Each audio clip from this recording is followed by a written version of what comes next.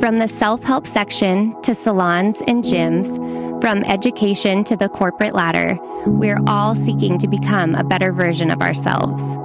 But why is that? Where does this desire come from? Deep down, God has designed us with an inner longing to be deeply formed.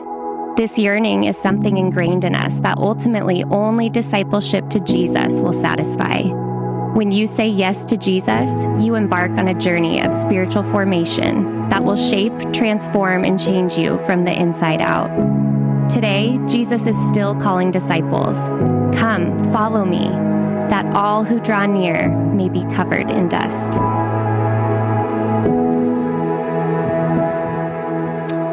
Good morning, Rise City Church. We are going to look at the Word today. If you don't know me, I'm Nolan. Nice to meet you. And we're going to look at the Word today as regards this whole idea of spiritual formation in our lives. As she was just saying, we want to be formed. We want to become the people that God has designed us to be, and that's going to require that we become more like Jesus. But the problem is this. You and I in this generation are going to have a very hard time being fully and deeply formed into the likeness of Jesus. Because even though we pray things like Isaiah 40, this like famous prayer, like no weapon formed against me shall prosper, we have a weapon formed against us every single day in our pockets right now. You feel me on this? Like go ahead and touch that thing if it's in your pocket. Just give it a little tap. Just a little reminder of the weapon formed against the formation of your soul, right? Like we are the most hyper-connected generation that has ever graced the planet. And that's actually a very bad thing when it comes to spiritual formation because we feel deeply connected. This is a kind of omnipresence with every person on the planet all at the same time, constantly in our pocket.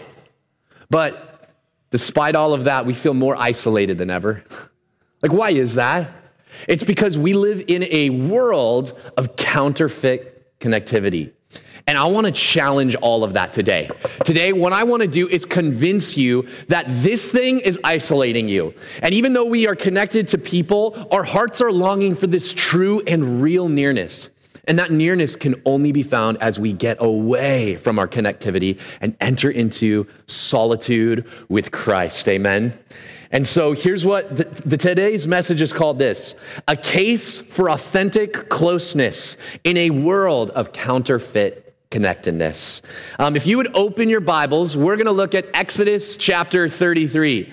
Last week, Jason gave what was a powerful and very practical talk on silence and solitude. And we're going to continue talking about getting away and connecting with God today. But if you're looking for practicals, like what does this actually look like and how do I do it well? I actually want you to go on our website and I want you to look up Jason's message and I want you to listen to that message. He is going to show you the life of Jesus and how we can seek the face of the Father just like he did. It's super practical. But I'm going to be zero practical today. Like all I want you to do is I want you to hear the beauty. I want you to know how wondrous it is to be in the presence of God. That's it. Because I am convinced that if I can compel you, if I can show you in the text of Scripture how amazing it is to just sit in the presence of God and to know who he is, then there's no amount of, there's nothing in this world that I can do to stop you from getting into his presence practically. I want you to see how wondrous it is, and then I want you to go after it because it's worth it. I want you to go after him because he's worth it. And so Exodus 33 last week, New Testament, we're kicking it old school. Okay, we're going to go Old Testament. This is a beautiful passage. You guys there? I love the sound of you guys flipping around in your physical Bibles. This is good. And so here's where we're at in Exodus 33. The chapter prior was this. The people of God had abandoned and betrayed God. Moses, their leader, was up on a mountain meeting with God, getting the instructions for what's called the tabernacle, which is a meeting place where the white-hot presence of God would dwell. And so he was up there getting these instructions for how to be present with God, and they utterly betray him.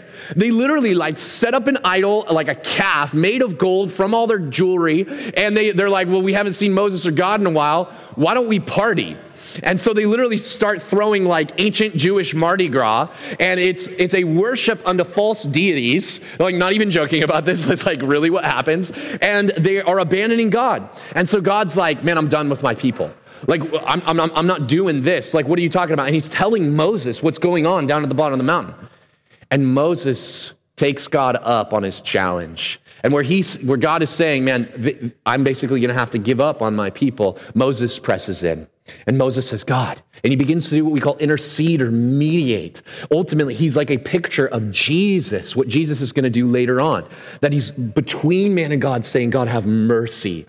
And God is so desirous of having mercy on his people. He receives Moses' mediation, and he relents of his anger, and then ultimately the people repent, and now we're here in 33. And 33 is interesting, scholars will say, because it's kind of this interval space where the relationship had been broken. There isn't nearness because of that. But now we're in this space before God comes back in and says, man, you guys are my people, and I'm going to be close with you as we move towards the promised land. And it's this strange space where we get a picture of what it looks like to seek after with passion the presence of God. And so let's pick it up. And here's the first thing we're going to notice. The first thing, if you're taking notes, write this down, is this. We must often withdraw from the world to grow in nearness with God. Moses is going to withdraw from the camp in order to gain nearness with God. Let's pick it up at verse 7. That's what it says. Now, Moses used to take the tent and pitch it outside the camp. How many of you guys love camping?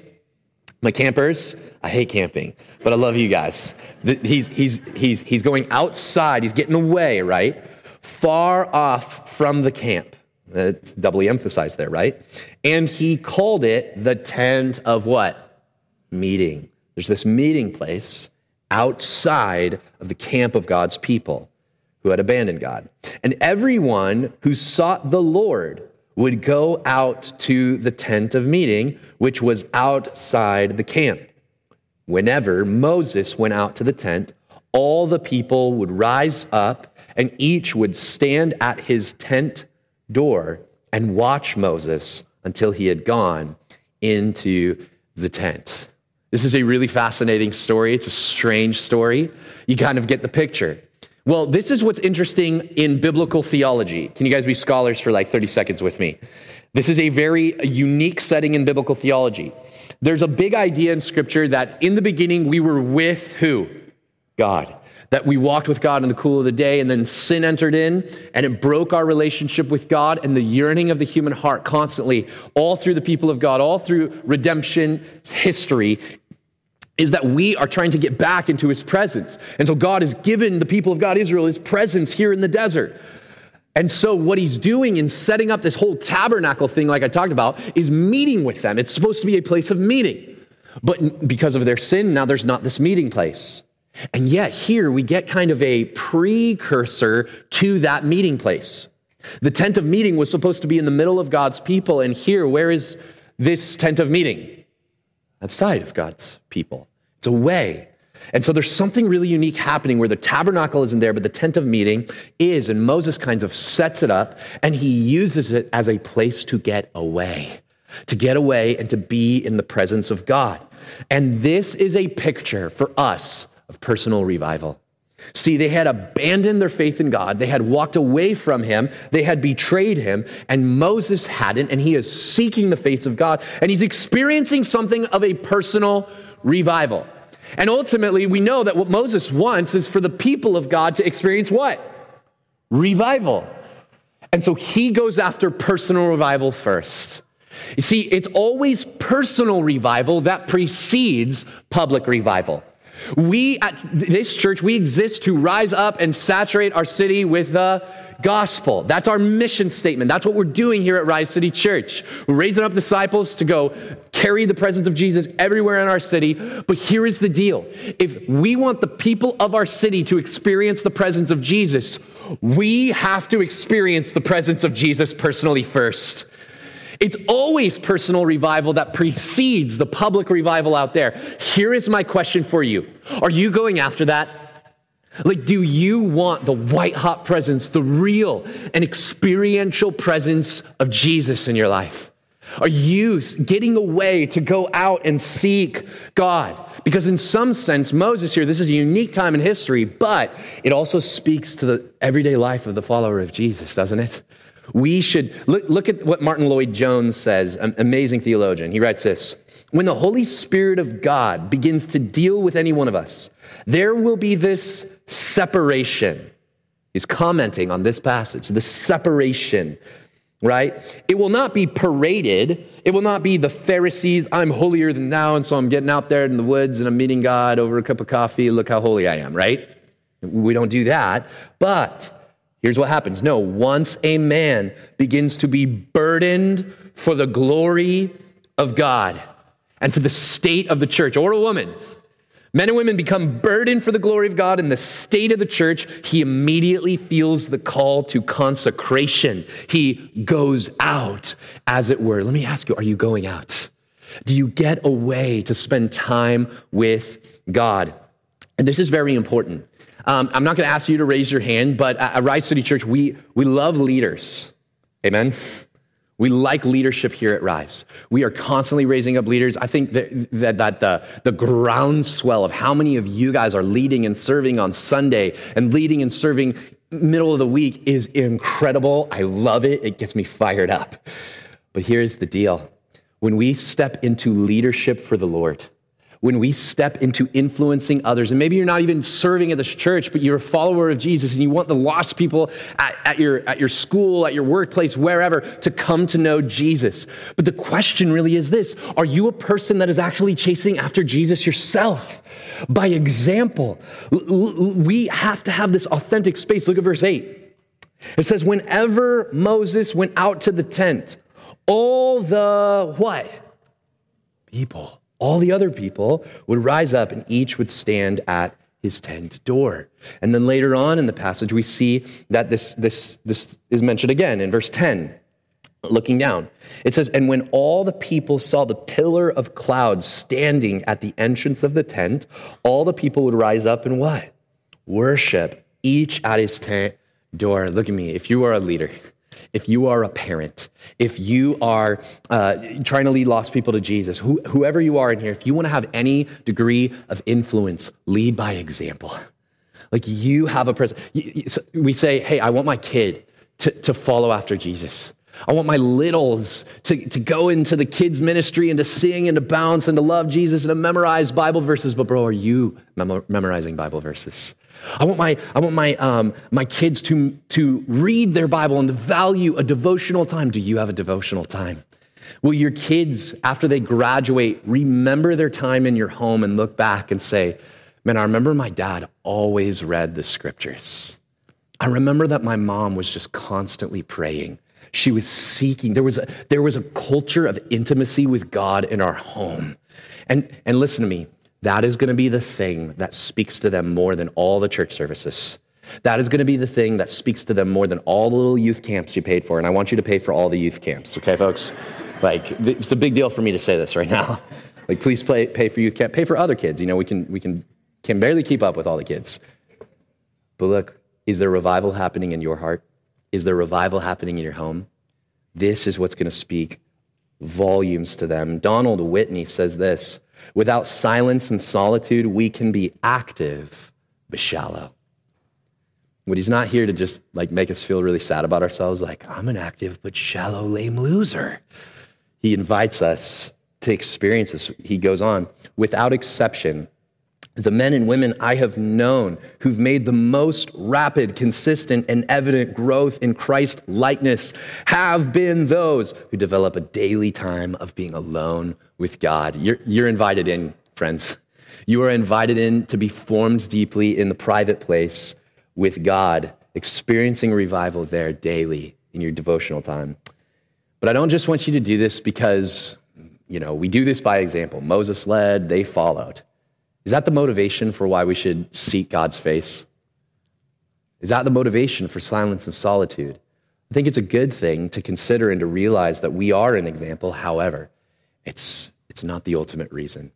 The ultimate reason you should seek after the presence of God, why you should have silence and solitude and all that stuff, is that there is nothing more precious than being in God's presence. That's why. Look at verse 9. There's nothing more precious than this. Like, we have God on offer. It says this: when Moses entered the tent, the pillar of cloud would descend and stand at the entrance of the tent, and the Lord would speak with Moses. And when all the people saw the pillar of cloud standing at the entrance of the tent, all the people would rise up and worship, each at his tent door. Thus the Lord used to speak to Moses face to face, as a man speaks to his friend. When Moses turned again into the camp, his assistant Joshua, the son of Nun, a young man, would not depart from the tent. So catch the kind of visual here, right? So you have Moses going to this tent of meeting. And you have to wonder, was this tent of meeting an aberration from God's intent? And meaning this, like, was the tent of meeting just something Moses was trying out? Like, I'm going to create a tent of meeting. It's not the tabernacle, but I'm going there anyway. And God's not necessarily blessing that and showing up for him. In fact, all the scholars ask that, like, is this a legit thing? Well, we find out that it absolutely is. Because the tent of meeting was not significant, and it was not a tent of meeting simply because they called it so. It wasn't because Moses was like, hey, God, we should meet God here. It's just an idea. No. This tent of meeting was the real thing because God himself showed up there. Like, God showed up, and he shows up in this pillar of cloud. This pillar of cloud. Now, what in the world is the pillar of cloud, folks? Like, what is that? If reading this as like a teenager, I'm like, oh, pillar of cloud. Like, I know what that is. Like, meeting with God. Got it. Like the Hebrew, they were crazy back then. No, man, like, what's happening here is we see that God's manifest presence comes down in some shape or form to show his glory. This is actually a big biblical thing in Exodus. It's a pattern over and over. That when God shows up, oftentimes for these people, they're seeing some manifestation of glory that represents the presence of God. If you watch the what's his name? Charlton Heston, right? The very handsome 1950s dude, right? The old Moses guy. So he what you see is that he falls upon a burning bush out there in the desert, right? And the thing doesn't get burned up, but it's fire, right? And fire and smoke and all of this. And there he talks with God. And then later on in Exodus chapter 13, when the people are delivered out of slavery and following the presence of God, what do they see? Well, they see a pillar of cloud and a pillar of fire. And then furthermore, in chapter 19, when Moses is up there on the mountain with God, we see that God's intense presence is demonstrated through thunder and lightning and thick cloud. And so there are these demonstrations of I'm here with you guys. And so they're seeing this often. And here in this passage, we see that same pillar show up. But man, is this interesting. I want you to see that in this cloud, we could get off on a tangent here and be like, well, the cloud itself is the thing then, right? Like, that's what's really cool. In fact, there are even some Christians who are really passionate about the presence of God, which is an amazing thing. But for that reason, there are total tribes that are like, we're going to chase after glory clouds. And we need to see God show up in signs, and we need to see him show up in wonders. And all of those things happen. Like, the idea that God can work miracles is a thing, but it's not an end in and of itself. In fact, the beautiful thing here is not that God is working a miracle, but that God shows up. Miracles are amazing. I'm all for miracles. If you can, if you see a miracle or have seen a miracle, come tell me about it. I'm be excited, right? All for miracles. But miracles in and of themselves point to something infinitely greater. The white, hot, and real presence of God in his full nature with us. That's what a miracle is for. And that's what they see here, that God shows up. In fact, that tent of meeting in and of itself was nothing unless God was there. And Moses goes to this tent of meeting, and I love what one commentator writes. He says, Moses' tent did not become a true meeting place simply because it was named so. No, it became that because God actually came there to meet Moses, displayed by the pillar of cloud. Look, we are not a church of Christians because we put Rise City Church on there. Like, we are not a church because we have a clean logo that demonstrates that we are a church. Not because we have nonprofit status. Not because we open services on a Sunday. We are a church if and only if the presence of God is upon us. If we are a people, what makes Christians special, by the way, is not because we're like super duper moral people. I know some of you guys, all right? And I know myself, as I've shared numerous times, that we're a jacked up people that desperately need grace. So what's special about us is not that we're better or more moral people. That's not what we're after. What is special about the people of God here in this text and today in this church is we are a people who seek the face of Jesus, and his presence is actually with us by the power of the Holy Spirit.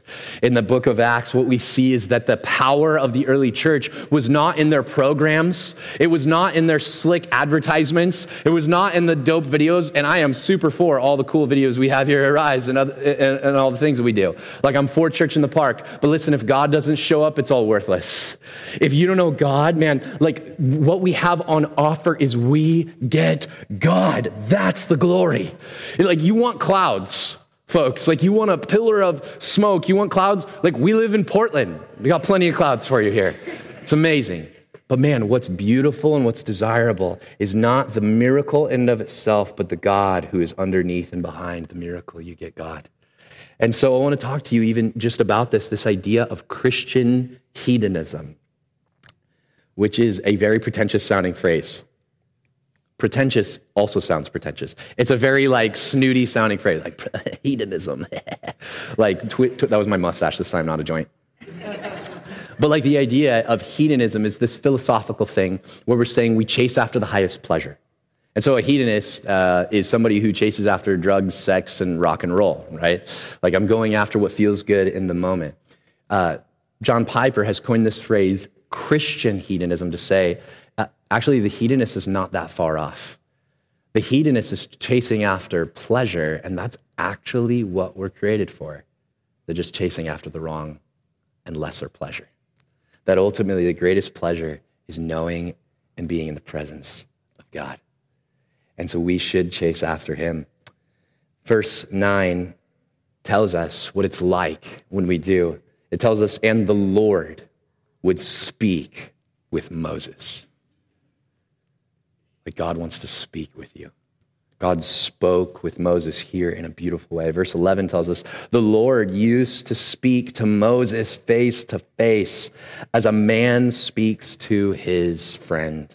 In fact, the word for presence in this passage, if your presence doesn't go with us, we'll read in a moment. That word, the way that it's phrased in the Hebrew is actually if your face doesn't go with us.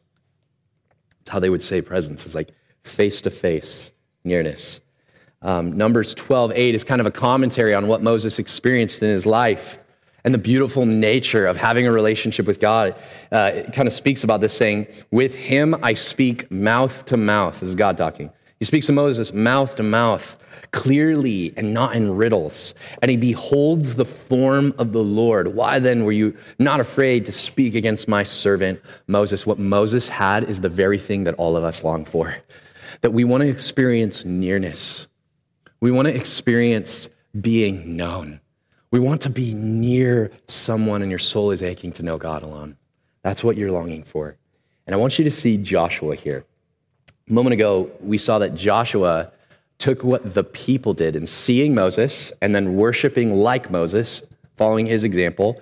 Joshua, if he's following Moses' example, took what the people did and made it varsity. Look at verse 11. When Moses turned again into the camp, his assistant Joshua, the son of Nun, a young man, I'll lean into this, would not depart from the tent. That was beautiful. He was like, Moses, you figured out the thing, and I'm staying right here. I'm not going anywhere. This would be like, I don't know, we Jason gets up to do announcements, Brother is in the back, like still hanging on to the worship song, right? Hands and knees, just like, I'm not getting up. Like I'm in the presence of God, like just ignoring the videos, ignoring the teaching, just like I got to be here with God. I got to seek his face. I can't go anywhere. I just got to be with God. That's what Joshua's doing here. How cool is that? There's something very beautiful about experiencing and encountering the presence of God, because there's no more desirable place than to be found in the presence of God. This is almost romantic. Make you guys a little bit uncomfortable. This is almost romantic. And what I mean is the nature of the relationship between God and humanity is one of intimacy. Like later in the New Testament, we find that the relationship between Jesus and his church is compared to the relationship between a husband and his bride. It's to be this relationship that is deeply intimate with God. And so there's even kind of a tension here. In fact, if you zoom out from the story that the people of God had betrayed God and they're kind of in this limbo space. And later on, the covenant is going to be renewed after this chapter. So God's saying, no, you are my people. But here's where they're at right now. Like, you ever get in a fight with your spouse or something like that?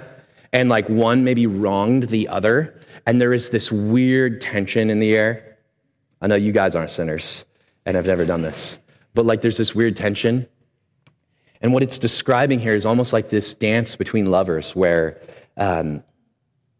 realizing how badly they missed one another, or he, she missed him. She's like, the people of God here are like soaking in the beauty of his presence, saying, man, I missed you. Like, I want you. I want to be near you. I think probably a good line, a good phrase for this is encapsulated well by that great theologian, Juice WRLD. You guys know who Juice WRLD is? All the teenagers and young adults are laughing. Juice WRLD is not a theologian. He's the late hip-hop artist. He's the hip-hop artist that all of if you have teenagers, they're listening to. And so I listen to Juice WRLD because, to help frame sermons better for the youth, It's not because I like him. Technically cannot recommend, there's some swearing and stuff. He says this in one of his popular songs. She told me to put my heart in the bag and nobody gets hurt. I'm gonna do it. Now I'm running from her love. I'm not fast, so I'm making it worse. You guys feel uncomfortable? That's my goal. Worship band, that's my tryout right there. The old hip hop was like gangster rap. You guys remember this? My 90s kids, back in the day, it was Biggie Smalls. It was like all the bad rap. I probably shouldn't even reference them, right? But it was gangster. It was like, man, I've got guns, I've got money, and I'm, I'll take you out. It was like a hood thing, all right? But today's hip hop is vulnerable. It's really different. It's almost emo, you know what I'm saying? It's desperate for love. And I actually really like today's hip hop in poetic lyrics like this because I think it better represents the true nature of the human heart. We're not a people that need power and roll on dubs and have chains and all this stuff. We are a people who are most desperate for love. And so this vulnerability that we see in songs like this actually speaks to we need to know God. Your soul will never truly be satisfied until you've found love in him. And so we go on and we see that Moses decides that even the promised land itself, which is the whole movement of Exodus, is trying to get them into this promised land. And the promised land is a place of flowing with milk and honey, and it's all these pictures of basically Eden, the paradise where they were with God. And this place, this promised land, is where they're going to go. And it's going to be essentially the kingdom. But Moses looks at the prospect, and God and him are going through this prospect of hey, you guys go ahead and go to the promised land, God says, essentially. And Moses goes, even if you're offering heaven to me, I don't want to go there if you're not there. And so what we learn, if you're taking notes, is utopia itself. Utopia, a heaven, a perfect space, is worthless if it lacks God's closeness. There's nowhere worth going without God's guidance. There's nothing worth doing if God doesn't show up there. We're desperate for the presence of God. Verse 12, it says, Moses said to the Lord, See, you say to me, bring up this people. But you have not let me know whom you will send with me. He's referencing back to like verse 1 through 3. And in verse 1 through 3, God literally says, go ahead and go to the promised land without me. And he's saying, but who's going to go with me? You see, he goes on, yet you have said, I know you by name, and you have also found favor in my sight. Now, therefore, if I have found favor in your sight, please show me now your ways, that I may know you in order to find favor in your sight. Consider too that this nation is your people. And he said, my presence, this is God now, my presence will go with you and I will give you rest. And Moses is like, I don't want to go to the promised land without you. And God says, so I'll go with you, Moses. But there's this interesting like back and forth kind of tense dialogue between Moses and God. He's almost too bold in how he approaches God here. And Moses kind of gives this soft correction, almost like God, he's mediating for the people in verse 15. It says, and he said to him, if your presence will not go with me, do not bring me up from here, for how shall it be known that I have found favor in your sight, I, and not just me, God, and your people. Still saying, we all need your presence, God. Is it not in your going with us so that we are distinct, and I and your people, from every other people on the face of the earth? You see what Moses is doing here? He's saying, like, we need you, God. We need you more than your stuff. We need you more than your place, because a place is only sacred if God shows up there. A people are only sacred, God, if you are among us. And so the dialogue, verse 12, Moses said to the Lord, he's basically saying, go with us. And then in verse 13, he's saying, I need your guidance. And this is interesting. Look again, it says, now therefore, if I found favor in your sight, please show me your ways. I love this, and I think there's some application here. He's saying there's no endeavor worth doing if you're not part of it. But the question here, he's like, I need your guidance, I need your ways, I need your wisdom. The question for us is, do we seek the wisdom of God like that? Like, you have big decisions to make. You have decisions to make about where you will live and where you will work and what you're going to do as far as parenting, or what you must do now that it's a divorce, or what does it look like in this next season, and where your kid's going to go to school in the fall, and what bank should you open up, and what should you buy crypto or like not buy crypto, right? Like all that stuff. You guys getting stressed out just thinking about this? Man, like, do you ask God for his wisdom and his favor in all of those things? The truth is that there's not going to be a verse in the Bible that tells you whether you should do certain things. There's not going to be a verse on your investments and crypto and which model of car you should buy. But you know that God is inviting you today to invite him into every single one of those decisions. Do you make decisions without asking God? Do you make decisions without seeking his wisdom? Often our best decisions come out of a relationship with God where we ask him, where we go to him, where we seek wisdom. And so Moses says, don't take us to this place unless you're going there with us. And he says, not just me, Lord, with us. This is what's fascinating. We live in a world that literally is chasing after the opposite of this idea. We live in a world that is basically chasing after a utopia. You guys know the phrase progress. Like, we all need to be chasing after progress because we're progressive here in the Pacific Northwest. Like, we're just really progressive people. We're trying to figure it out. And what we mean by that is we are trying to basically create heaven on earth, because that's the whole idea of progress, right? Things get better. And so what we're chasing after is a kind of promised land of our own. This is a very ancient idea, but it's very present today. You guys ever remember that show, Portlandia? They did like a movie, like a series about us, and it was a comedy. It's pretty bad. But like Portlandia, right? What is the theme of Portlandia? Or the kind of motto? It's like, the dream of the 90s is alive in Portland, right? And you're like, I don't know if I want the 90s again. But we're chasing after this dream. We're trying to integrate our lives in a holistic way so that we have our world mastered. We chase after security and peace. We chase after good food and drink. We want all the hip restaurants right here. We want all of the entertainment. We want our world to make sense. We want to manage our own safety through all the little cameras that we buy and the fences that we build and the security systems. We want money, technology, and power and justice and equity and peace, but we want to build it all without God. We are trying a social experiment to say, can we have utopia without any semblance of the Word of God or the presence of God? Can we just be God and create our own world? This is the way Mark Sayers puts it. He says, today we want the kingdom without the king. I remember wanting to move down to Sacramento, California with Lindsay, my wife, to basically we were going to go help with this church plant. And they were revitalizing and all this stuff. And then I started looking up what Sacramento, California was like. And I was like, whoa. The first thing Google is telling me is well, shooting last week and all of this stuff. And oh my gosh, there's crime and crime is going crazy in Sacramento. So I'm Googling this stuff I'm supposed to go do church down there? I don't know if I want to do that. Seems really unsafe. This seems kind of gangster. This isn't Juice WRLD kind of gangster, hip hop. This is Biggie Smalls kind of stuff, Tupac kind of stuff. And so I'm looking at it oh man. And I remember I had been talking to my wife's uncle, our pastor at the time, a guy named Frank. And I sat down with Uncle Frank and I was yeah, man, I was going to go do this, but I'm kind of scared now. I don't want to go, I'm not in a gang. I don't want to die.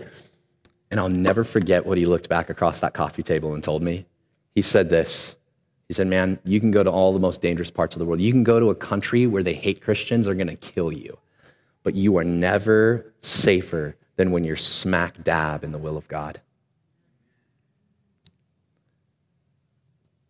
Listen, whatever you're going through, I'm not saying that there won't be real dangers and that you might actually suffer. That's a real thing.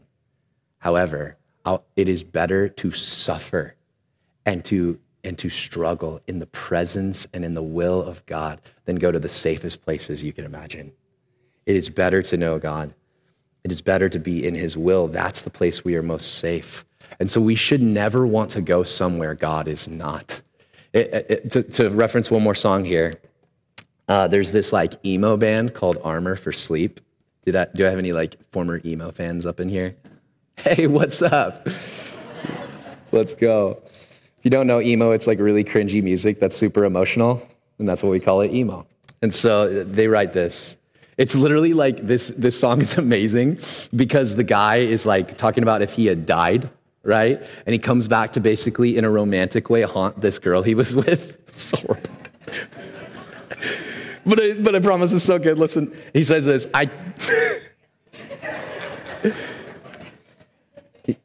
I'm not going to sing this time. I'm running out of time. Here's what it says. I came down here to tell you it rains in heaven all day long. I want to find you so bad and let you know I'm miserable up here without you. Miserable up here without you.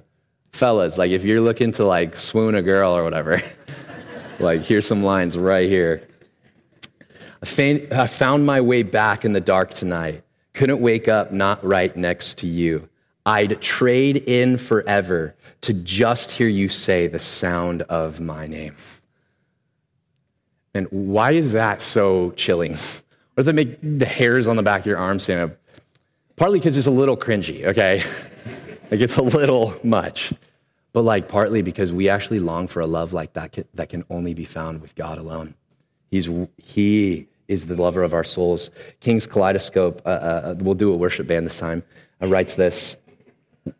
When the lightnings flash and thunders roar and the storms in fury beat, when they seem so sure to engulf my soul, then I'll hide in your safe retreat. Soon the storms will pass and the sky will clear, and my rest be calm and sweet. I will trust and wait with no anxious fear, for I'll hide in your safe retreat. It's the presence of God, you guys. It's the nearness of God.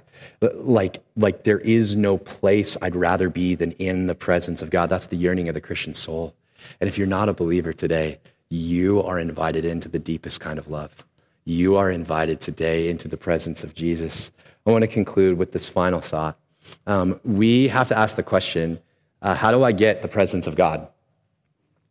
The answer to that is clearly and simply believing in the gospel. Because ultimately, we do not get the presence of God through pillars of clouds or like sparkly dust or like tinglies even from very beautiful songs and worship music.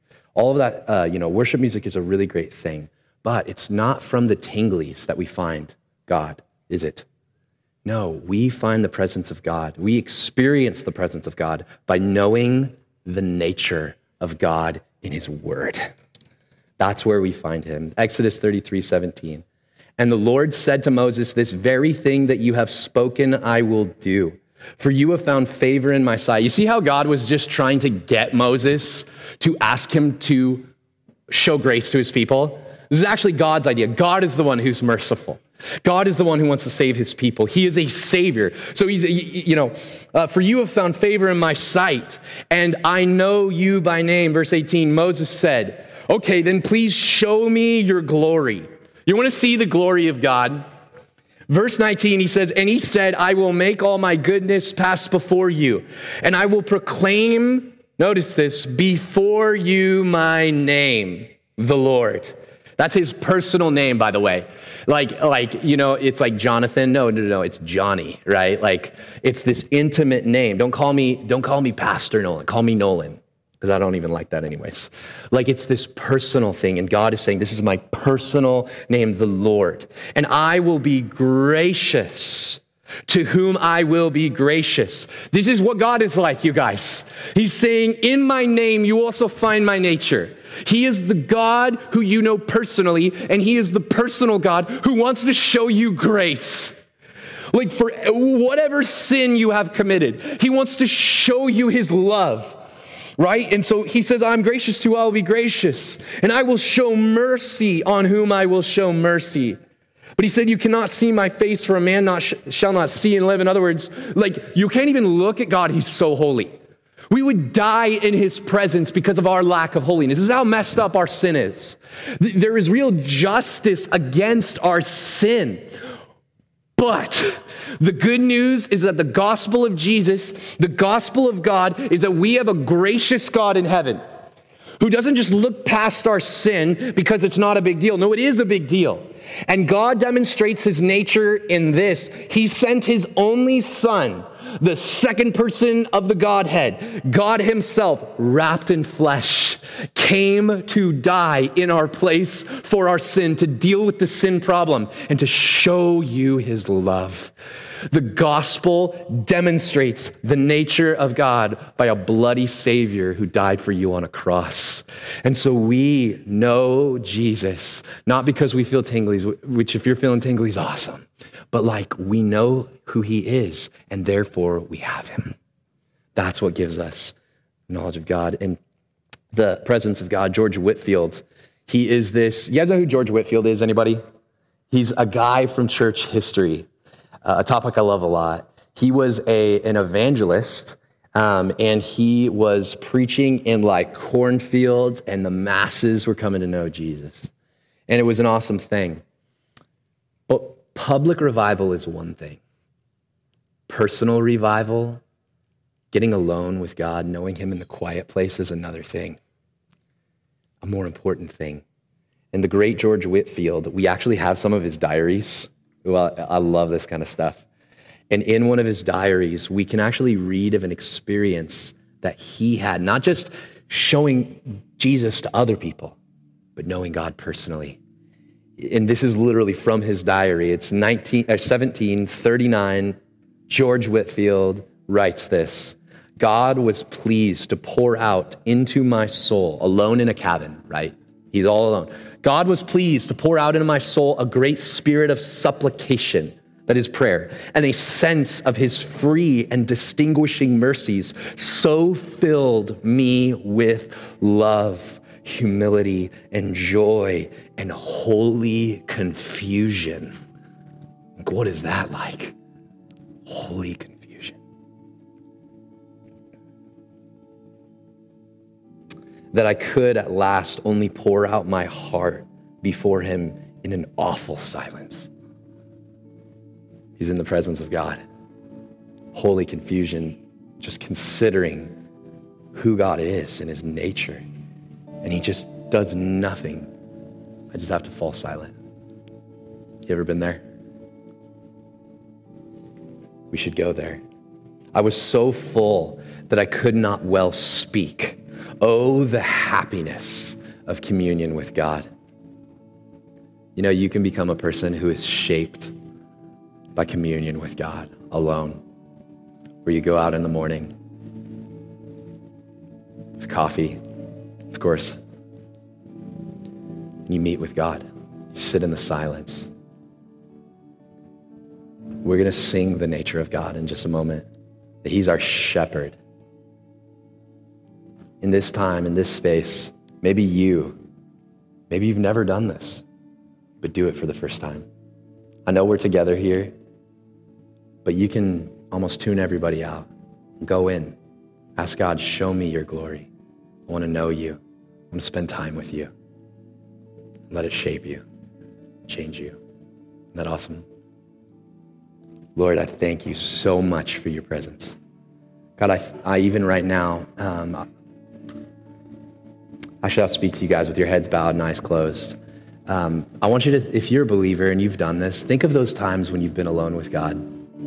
As we're kind of quieting our hearts for prayer and worship, where have you met God? I remember being with him for the very first time at a youth camp when I was 16. Sitting in the sunshine, and God cutting through even the goodness of the sunshine and saying, there's more good here, and beginning to speak to me for the first time. When was that for you? If you're here seeking, what is God about? Right now, this could be your moment. Lord, invade this space. Lord, would you move into our hearts right now? God, we know you're everywhere, of course. God, would you be somewhere right now? Would you be in us? We receive you, Lord. I pray that you would train us to be a people who are addicted to your presence, who just long to know you, that we would yearn for you, God, that there would be something poetic that comes out of the human heart inside of us that says, I just need you. Who have I in heaven but you, God? And there is nothing on earth that I desire besides you. My flesh and my heart may fail, but you are the strength of my heart and my portion forever. God, we say hallelujah to the presence of God right now. God, we welcome you. God, you don't even need our welcome, but we invite you. We want you here. We just want to say it to you. We really want you here, God. We love you, Jesus. Invade this place. Move into hearts. Change souls. In Jesus' name, amen.